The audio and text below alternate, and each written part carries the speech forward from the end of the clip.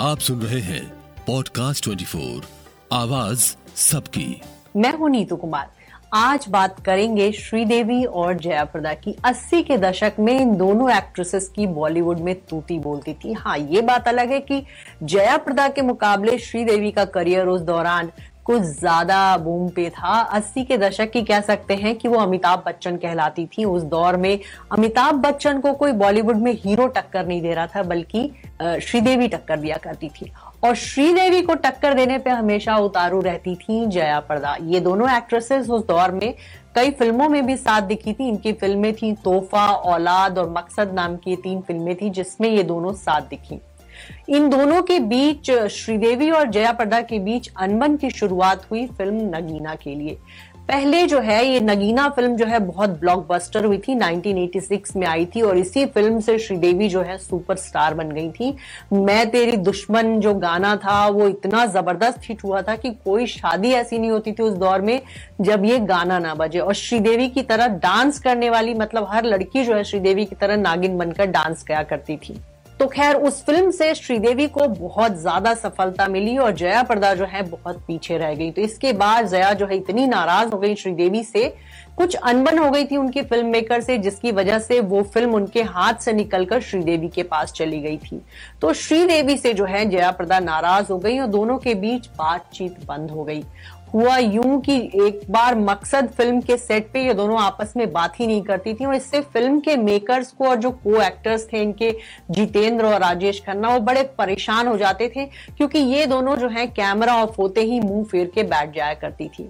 तो उनको लगा कि क्यों ना इन दोनों को 2-3 घंटे एक ही कमरे में बंद कर दिया जाए, तो क्या पता ये बात करने लगे।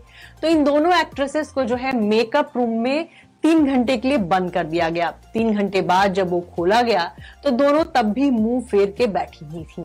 इस बात की जो है उस दौरान मीडिया में बहुत चर्चा हुई। आज भी इसकी कहानी कही जाती है कि बॉलीवुड में आमतौर पर बॉलीवुड एक्टर्स के बीच जो है ऐसी कैट फाइट देखने को नहीं मिलती जिस तरह की लड़ाइयां जो है फीमेल एक्ट्रेसेस में हुआ करती थी। तो ये खबर खूब छपी कि श्रीदेवी और जया प्रदा ने जो है 3 घंटे कमरे में बंद रही, लेकिन दोनों ने एक दूसरे से एक शब्द तक नहीं बोला।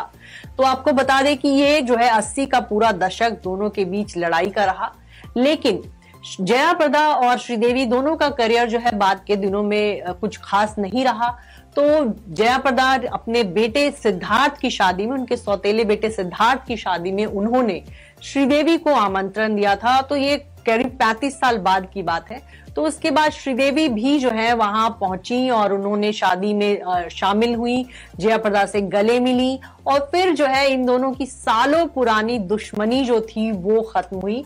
2018 में 24 फरवरी वो तारीख थी जब श्रीदेवी का निधन हुआ। इससे जया प्रदा बहुत दुखी हुई थी और उनको बहुत एक तरह से कह सकते हैं सदमा लगा था कि उनके दौर की वो एक खूबसूरत एक्ट्रेस जो है वो चल बसी।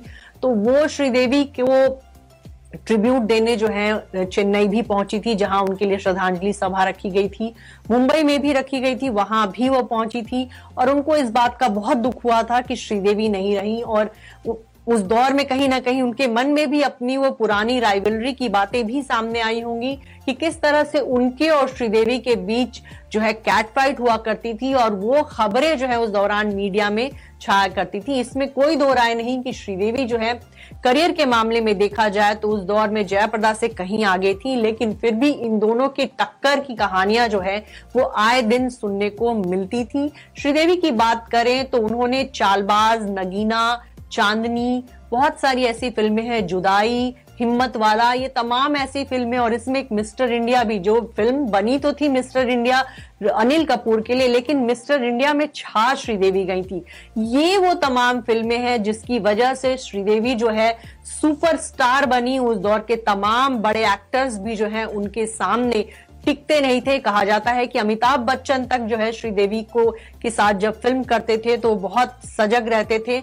खुदा गवाह एक ऐसी फिल्म आई थी जिसमें श्रीदेवी डबल रोल में थी और अमिताभ का जो है सिंगल रोल था, और उस फिल्म में भी अमिताभ बहुत अलर्ट रहते थे क्योंकि उस दौरान मीडिया जो है अमिताभ और श्रीदेवी के राइवलरी की खूब खबरें छापता था और अमिताभ बिल्कुल नहीं चाहते थे कि कहीं भी वो श्रीदेवी से इस फिल्म में एक कदम भी पीछे रहे। खुदा गवाह खुदा गवाह जो है उस दौर की बहुत बड़ी हिट रही। अमिताभ और श्रीदेवी की ने कई सारी एक साथ फिल्में की, लेकिन खुदा गवाह जब फिल्म बन रही थी तब श्रीदेवी जो है उनको फिल्मी पर्दे पे कड़ी टक्कर दे रही थी। सुनते रहिए पॉडकास्ट 24 को, आवाज सबकी।